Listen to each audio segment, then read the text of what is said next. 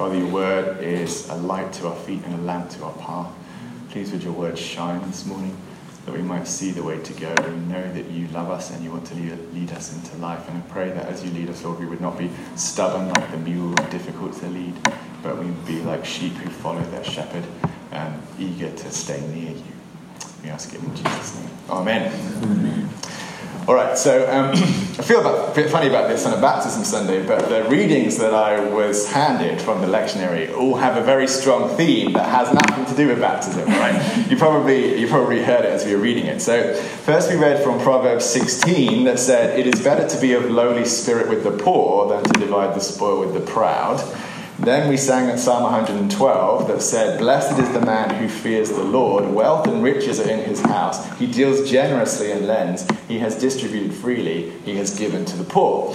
Then Hebrews 13 said, "Keep your life free from the love of money."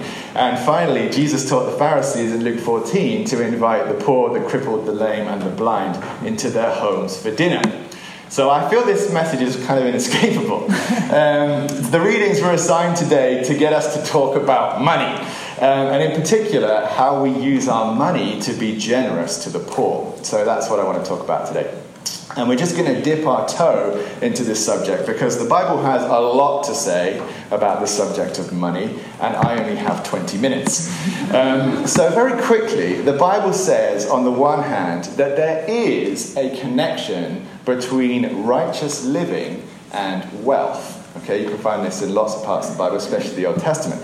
So God's way of life, his way of hard work, creativity, faithfulness, maturity, and discipline will, in all likelihood, lead to material prosperity. So Psalm 112 is typical of this teaching, and it says, "Blessed is the man who fears the Lord. Wealth and riches are in his house." Okay? So that's some sort of normal pattern, especially in the Old Testament, that there's a material blessing that comes through faithfulness. But then there's another teaching. On the other hand, there's another biblical idea that the wealth of the world very often falls into the hands of evil. And because of this, righteous people can end up being poor. Because the just rewards of their labor are stripped away by injustice or oppression or persecution for God's name. And when that happens, they don't rage against the system, but rather rejoice that they have a better inheritance. So this is the idea in Proverbs chapter 16. It says, "It is better to be of lowly spirit with the poor than to divide the spoil with the proud." See how that works? Solomon says it's better. So overall, the Bible doesn't curse either the rich or the poor. There's space made in its pages for both the joyful, righteous rich and the joyful, righteous poor. But it says to both groups and to everyone in between, do not love wealth.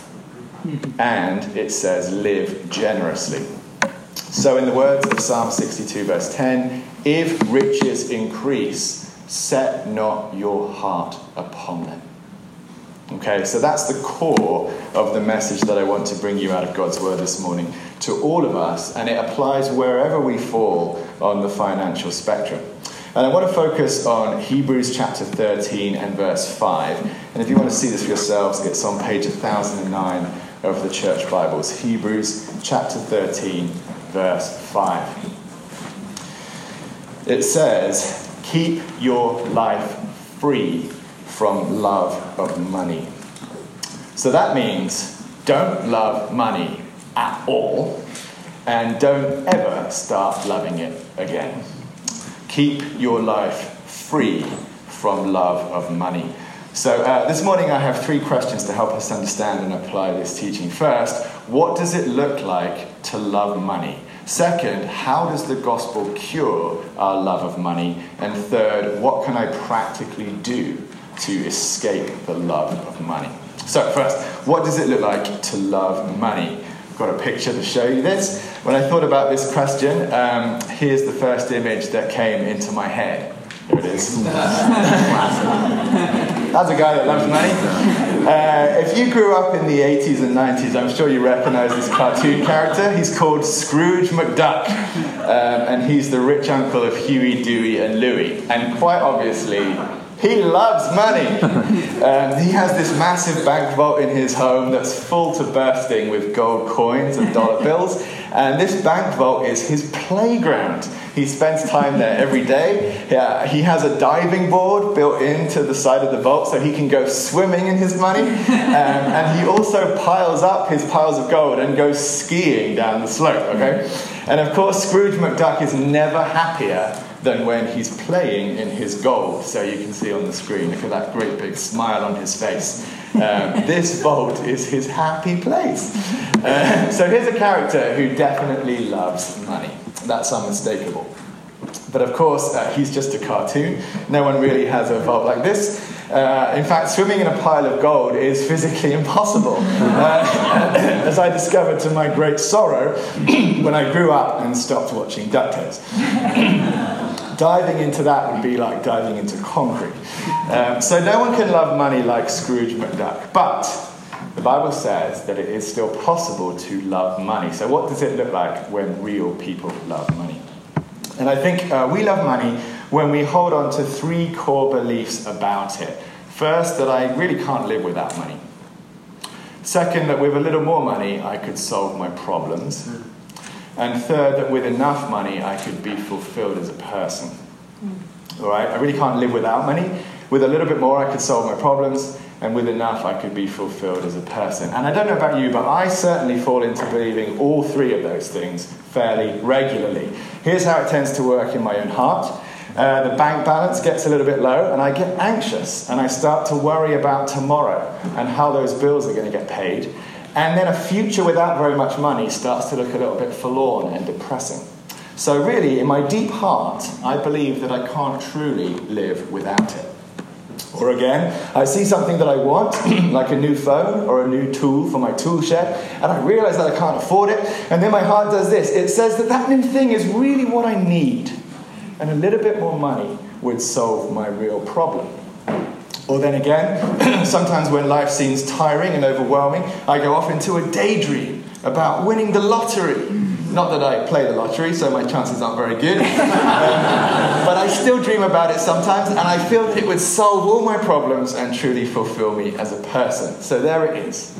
I often fall into loving money. I don't love money like Scrooge McDuck loves money, but I do still fall into believing those 3 things about it. That I can't live without it, that it could solve my problems, and it could fulfill me as a person.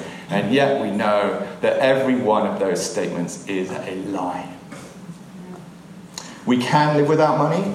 We can because Jesus did, and Francis of Assisi did, and Brother Andrew did, and thousands of other saints have and do today. Even Gandhi did. It doesn't solve all our problems, because who by their wealth has ever solved all their problems? You're telling me that Bill Gates and Jeff Bezos don't have problems? They just have different problems. The solutions that money provides are never satisfying solutions. Money can do a lot of things, but it can't give us any of the things that we really need. Mm-hmm. And of course, no amount of money can fulfill us. It can't satisfy our souls. It can't make us happy. And we proved that before from the book of Ecclesiastes. So love of money is really a lie. It's a false god. It's an idol. What it does is it keeps us chained up in this anxious little prison cell, worrying about holding on to the little that we have, envious of the people who have more, and reluctant to use our money for the only thing that it's good for, which is to serve the kingdom of God. And what could be more life-stealing than that? So I think it's no wonder that the author of Hebrews chooses this as one of only a handful of practical instructions at the end of his long and glorious letter. He says, keep your life free from love of money. So what does it look like to love money? It looks like needing it, wanting it, and trusting it. And if you're anything like me, then your life is not nearly as free from the love of money as Jesus would have it be. So then second, how does the gospel cure us of our love of money? For this, I want to think back to the whole first part of the book of Hebrews, because it's the theology in the first 12 chapters that give rise to the practical applications in chapter 13. If you know the book of Hebrews, you'll remember that this is a truly glorious book. one of the most glorious books of the New Testament. It spends most of its time up in the clouds, singing with the angels. Hebrews brings together all the most beautiful chords of Old Testament prophecy and binds them into one glorious symphony of worship to Jesus Christ. It says, he is the radiance of the glory of God and the exact imprint of his nature, and he upholds the universe by the word of his power. It says that Jesus is greater than angels, greater than Moses, greater than the high priest, greater than Melchizedek. He offers a more perfect sacrifice than was ever seen in the temple. He offers it more perfectly, offers it once for all, and Jesus enters the most holy sanctuary of heaven, of which the earthly tabernacle was the merest shadow of a copy. And Jesus takes us with him all the way, with him by faith, right to the very throne of God. So it says, since we have confidence to enter the holy places by the blood of Jesus, by the new and living way that he opened for us through the curtain, that is through his flesh. And since we have a great high priest over the house of God, let us draw near with a true heart, in full assurance of faith, with our hearts sprinkled clean from an evil conscience, and our bodies washed with pure water. It says, let us draw near to God.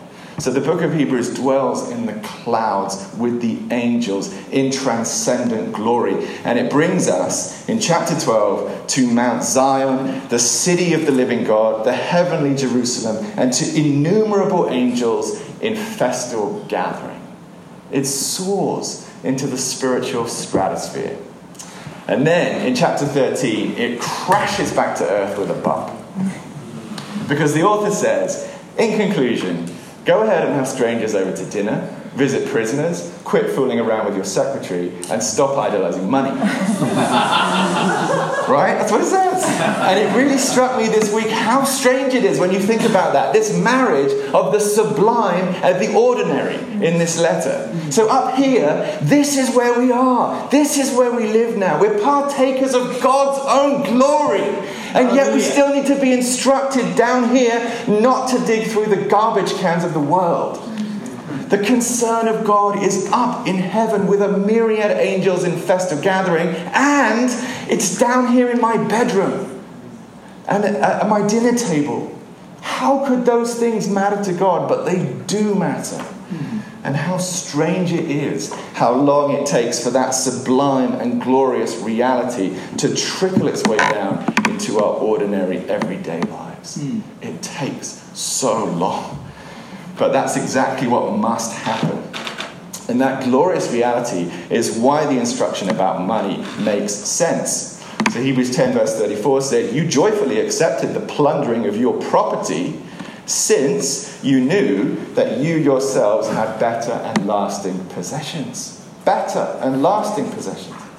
And then the author transitions from theological to practical in chapter 12, verse 28, when he says, therefore, let us be grateful for receiving a kingdom that cannot be shaken, and thus let us offer to God acceptable worship with reverence and awe, for our God is a consuming fire.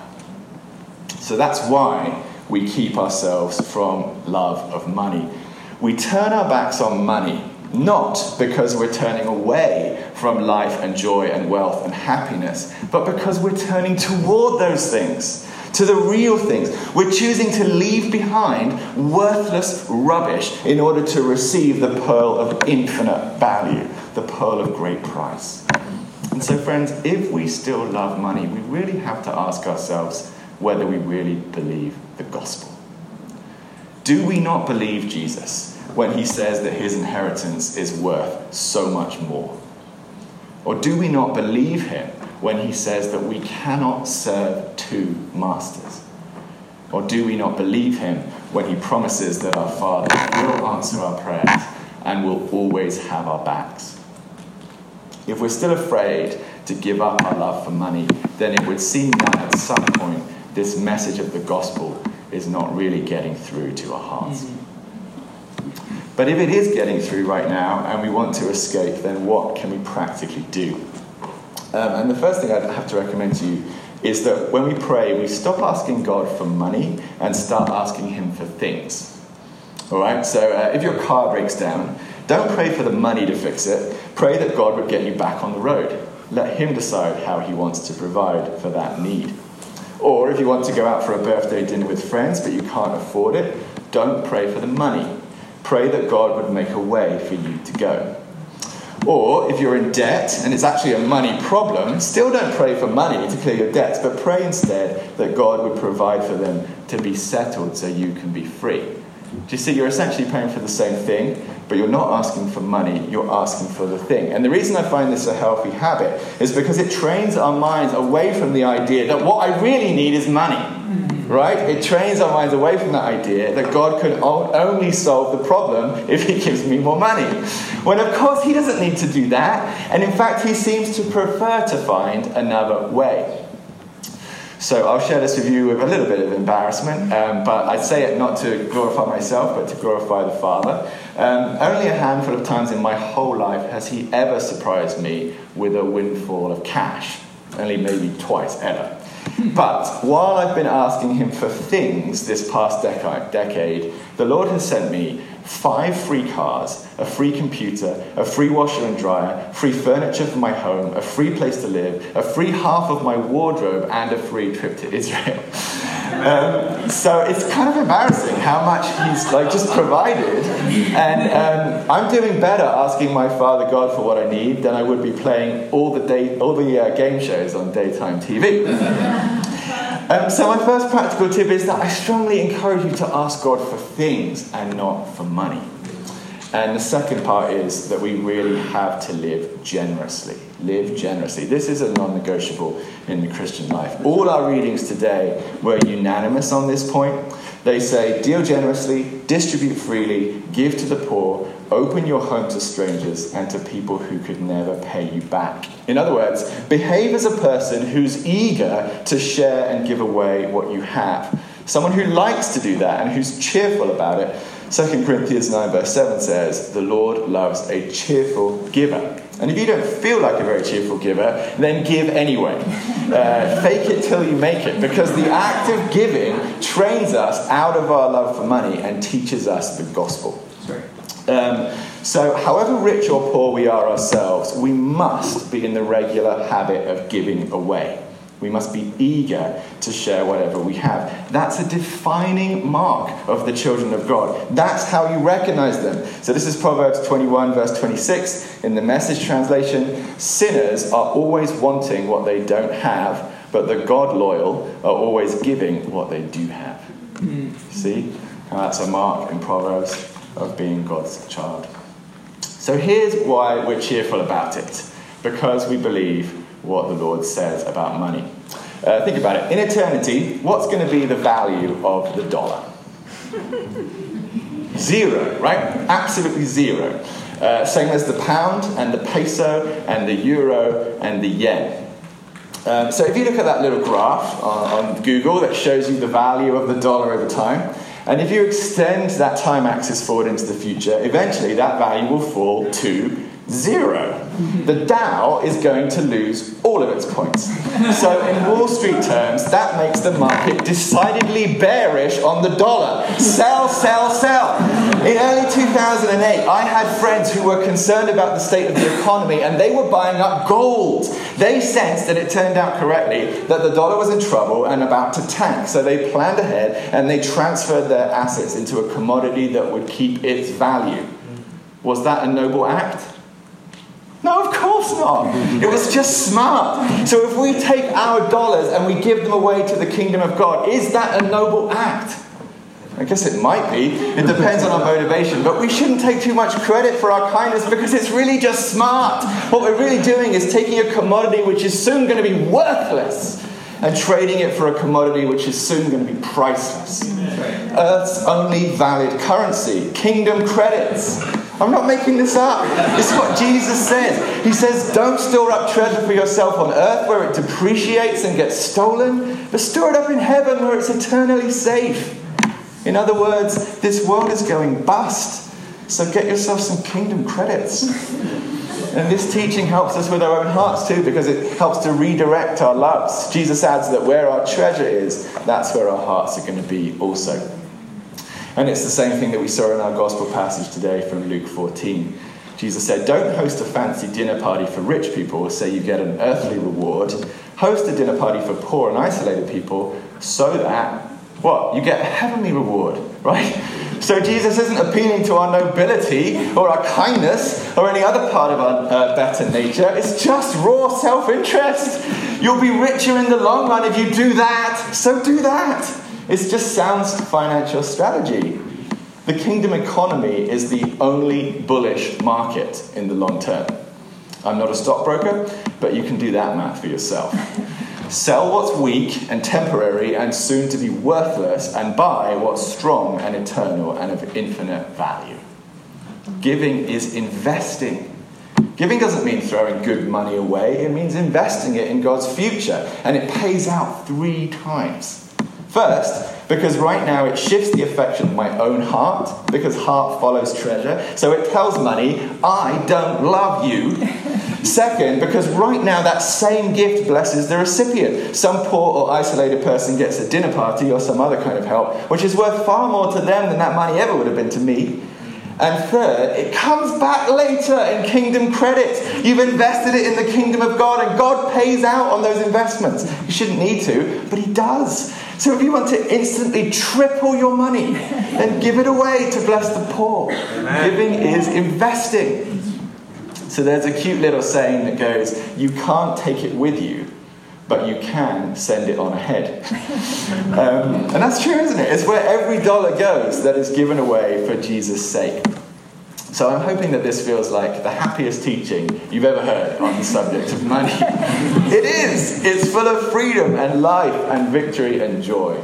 And the conclusion of the gospel in Hebrews 13 verse 5 is keep your life free from the love of money and be content with what you have. For he has said, I will never leave you or forsake you. So we can confidently say, the Lord is my helper. I will not fear. What can man do to me? So I'm going to leave you now for a few moments of silent prayer with the Lord. I want you to process this sermon in your own heart and bring God your ideas of how you want to put this word into practice. And also ask him for his ideas, because the opportunities are endless. Please bow your heads for prayer.